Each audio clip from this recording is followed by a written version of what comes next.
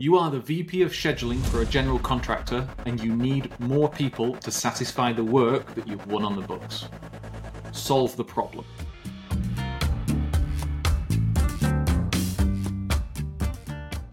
Hi everyone, Happy New Year. Welcome to the Beyond Deadlines podcast, where we tackle challenges that planning and schedule leaders come across on a day-to-day basis. My name is Greg Lawton and I'm the CEO of an AI schedule management company called Nodes and Links. I'm Micah Pipo, a planning and scheduling manager for Intel. Each podcast is designed to give you strategies and tactics that you can implement right away. And today, Micah is in the hot seat and we're poking the bear.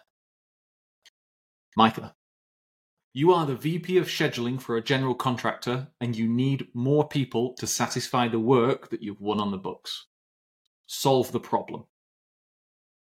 I'm just glad that I'm vice president, and as my first act, I'm going to go on holiday for 3 weeks, and I will be thinking about this problem. So it's been a great podcast, everyone. Have a great new year. I will see you in 3 weeks. What projects are we building? What's the program like? What are we getting into? You are building, let's make it wicked. Let's say that the business winning teams in your organization have won a number of repetitive utility contracts and a large complex build. Let's say it's a manufacturing build, one that you've never done before. So you've got $1 billion, that's $1 billion complex project, and you've got 10 $100 million utilities projects that you've done a lot. Okay. What is the makeup of the team currently? The makeup of the team is you've got 5 scheduling leads. Each of them has a span of control, let's say, of 5 people. Plus, you've got 3 support staff. So you've got 1 software and tools, 1 training and systems, and 1 learning spaces and portfolio management. Understood. Any budget constraints or spending constraints? In this scenario, let's actually go wild and go no, but profit is a massive driver. So if you spend, you gotta earn. Gotcha. Any other cultural, company culture, process-oriented thing, anything that like is also sitting there that may, are they actually, let me rephrase the question. What sort of scheduling company is this? And I'll make it easy for you. Is it a, they want to see the reports and the end product of it? Are they an owner that is in the weeds, looking for optimizations and want to be a part of the planning and scheduling process? So this is a company. Let's say all these projects are local. This is a local company that has been built up over the years by a bottoms-up approach. So there is general consistency in how they do their scheduling and planning and reporting, but that is not mandated from the top. That's kind of been brought up to the bottom, so it isn't captured in process, systems, tools, and training. There are somewhat standardized reports that people do, but the big thing is that the schedulers used to be superintendents, and that's how they've developed them. It's people who understood the works that this company have done for at least 5 to 10 years, and they've moved into the planning and scheduling route, obviously because this company it's a GC that takes on fixed and variable price contracts, so liquidated damages are a thing for late delivery. So they've taken their most experienced superintendents and put them on scheduling and cost side. Okay.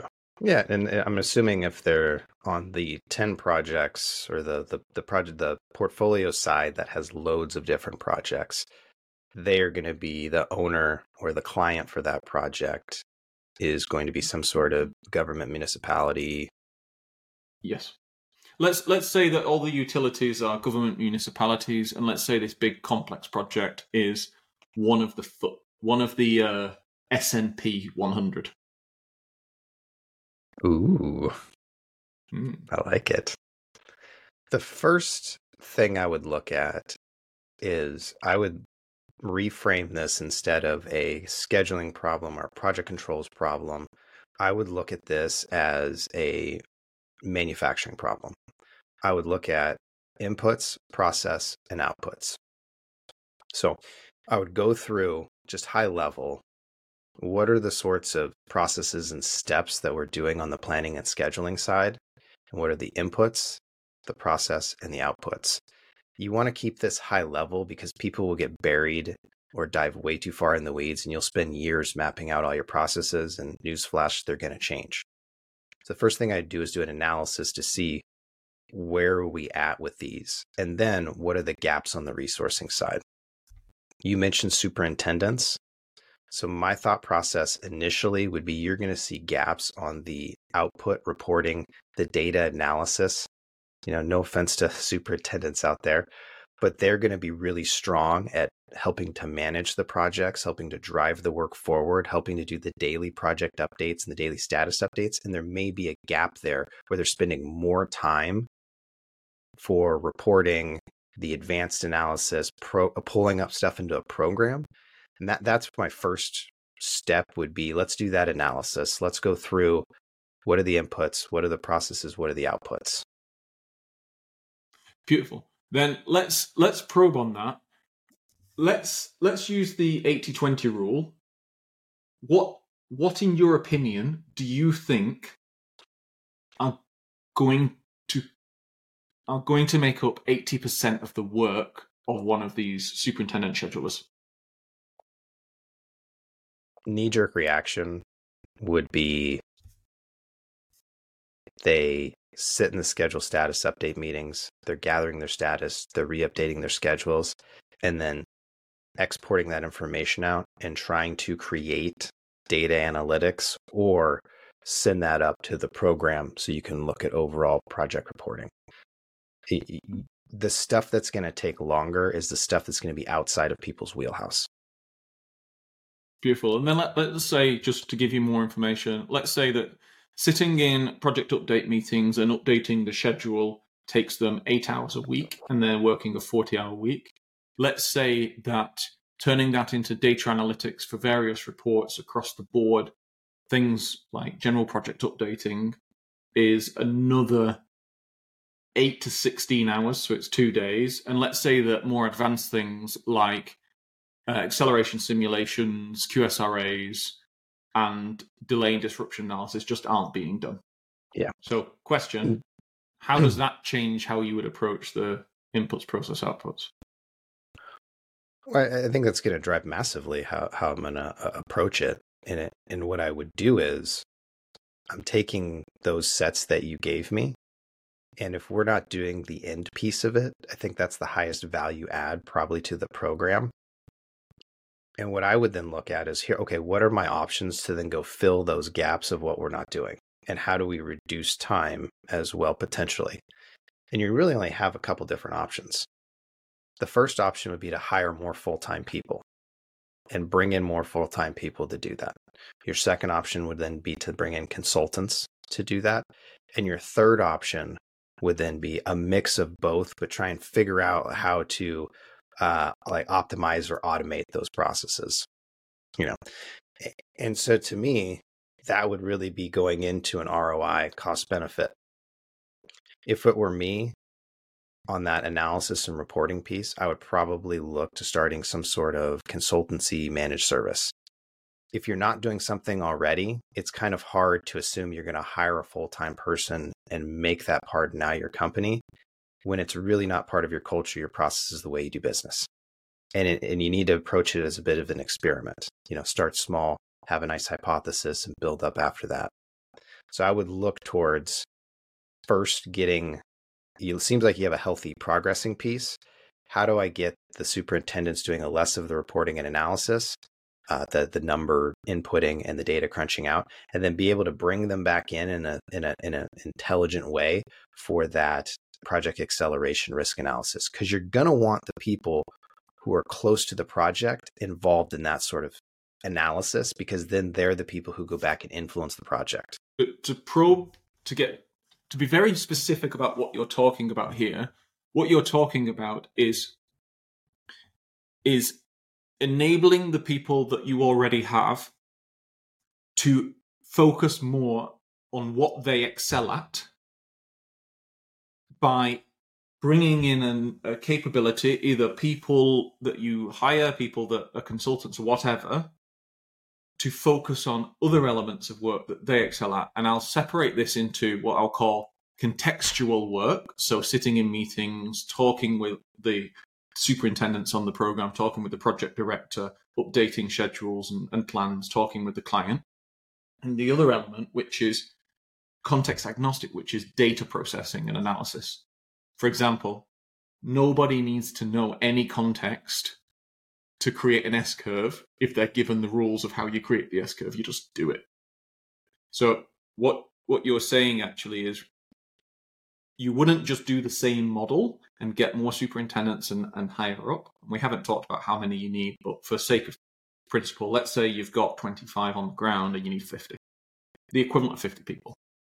You wouldn't just hire up and train. What you're saying is you take those 25, reduce their workload so they can cover more, and then bring in people that could do the other tasks. Yeah, exactly. I think that's the easy part of it, and that gets very challenging. You got to look at what some of the hardest problems you're going to face are.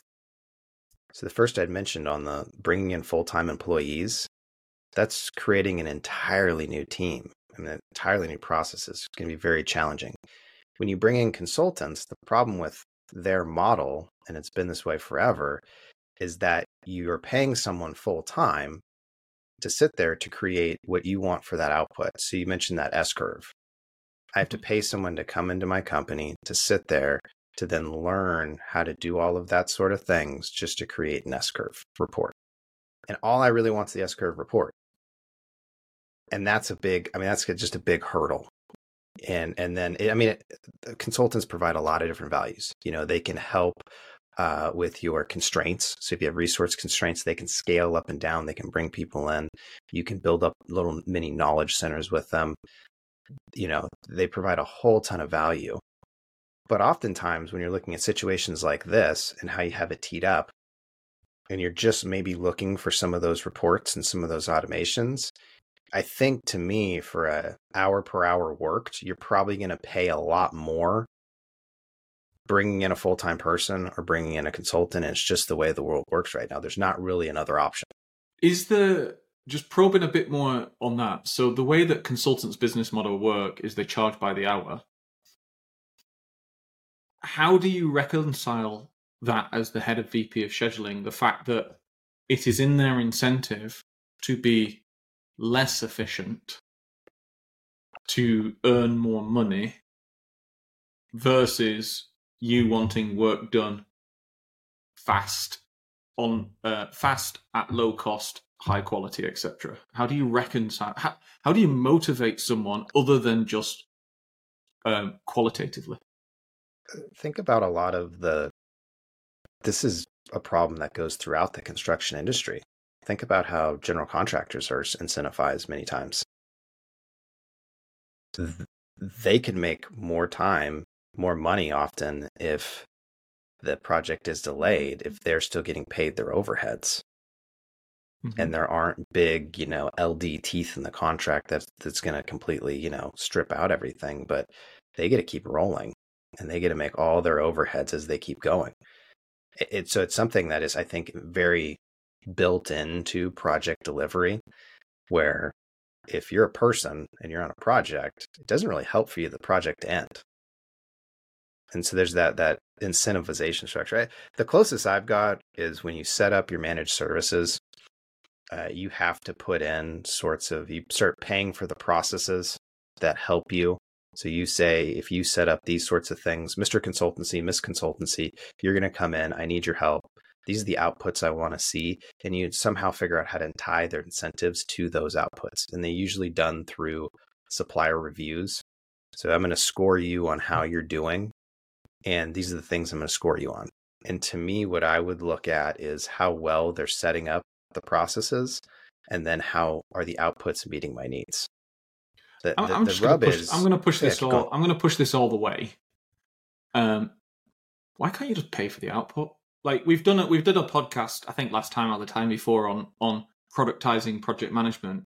Why can't you just say, I'll pay you $2,000 per project progress report that you make, and you just define what exactly you want, and you just turn it into a manufacturing wheel turning house?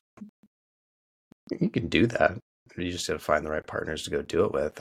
To me, that's one of the ways in this scenario you would really be able to get over that curve of lack of talent, and then do it in a way that doesn't overburden the project on costs, doesn't create a scenario where you're over reliant on someone or a company. I mean, that's a lot of things that over the industry, if you've been in it long enough, you'll see consultants that work for companies for 20, 25 years, and they become so ingrained in the processes that they cannot actually leave because the company like has lost the know-how to go do what they're doing. It's weird, and you stumble upon it.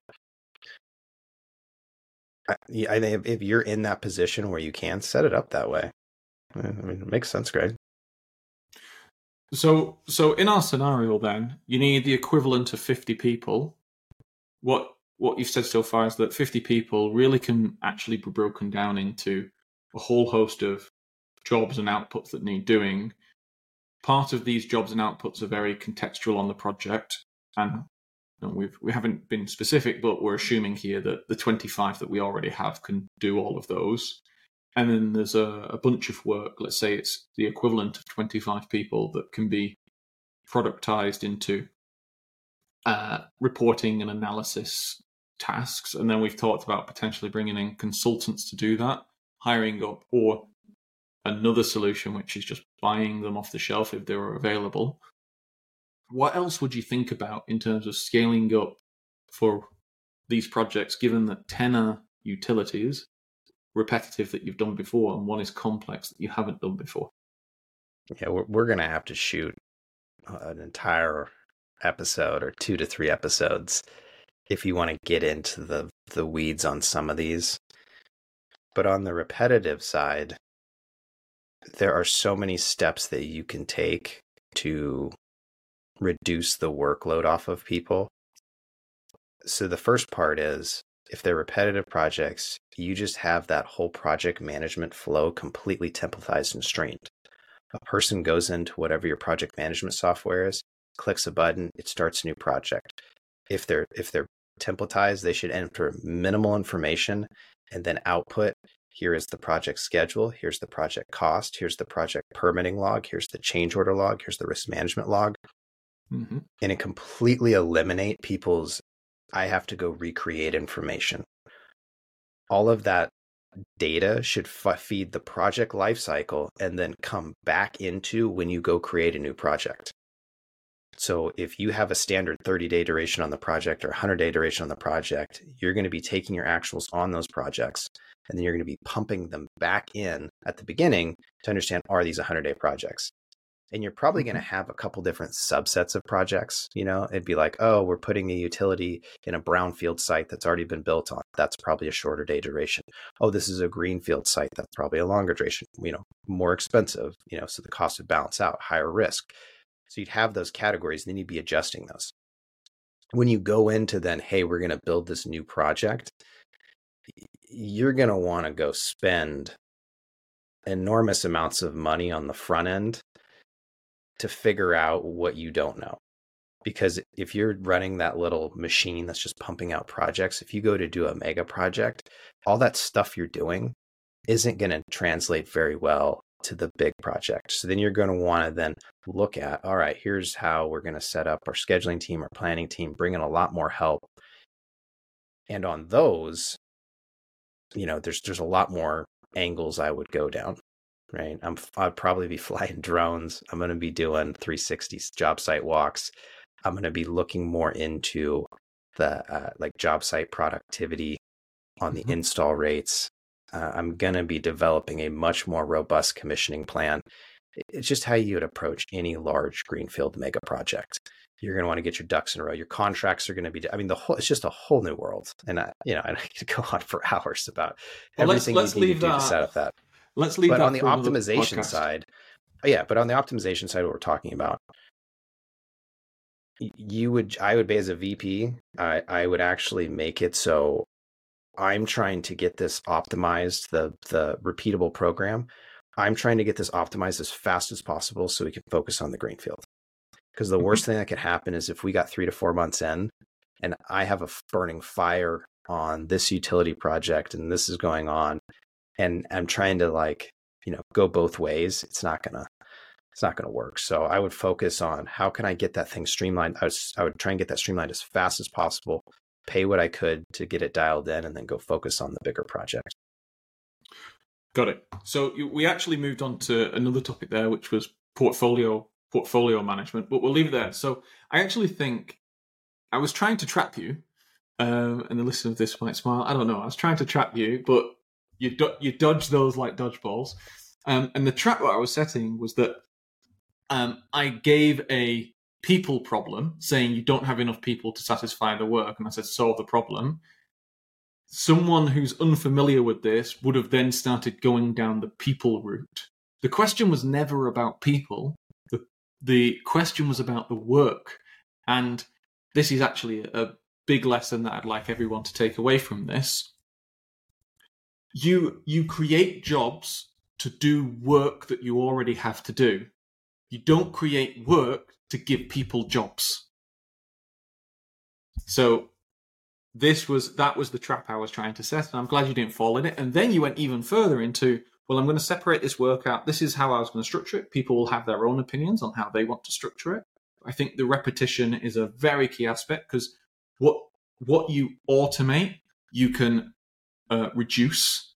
So standardization, repetition equals lower cost and more speed. And then we started talking about you taking potentially, I'm going to put words in your mouth here, but essentially getting the utilities jobs sorted so you could take the best people and throw them on the more complex jobs. So with that, thank you very much, Micah. I think we've got a couple more topics to go into. For everyone listening, if you've enjoyed today, please like and share. And if you would like us to go against a different scenario, one that you've thought up, please message us. We've had quite a bit of fun with people messaging us with scenarios that actually have done quite a lot of podcasts. So come up with your own idea and we'll attribute it to you. With that, have a great week.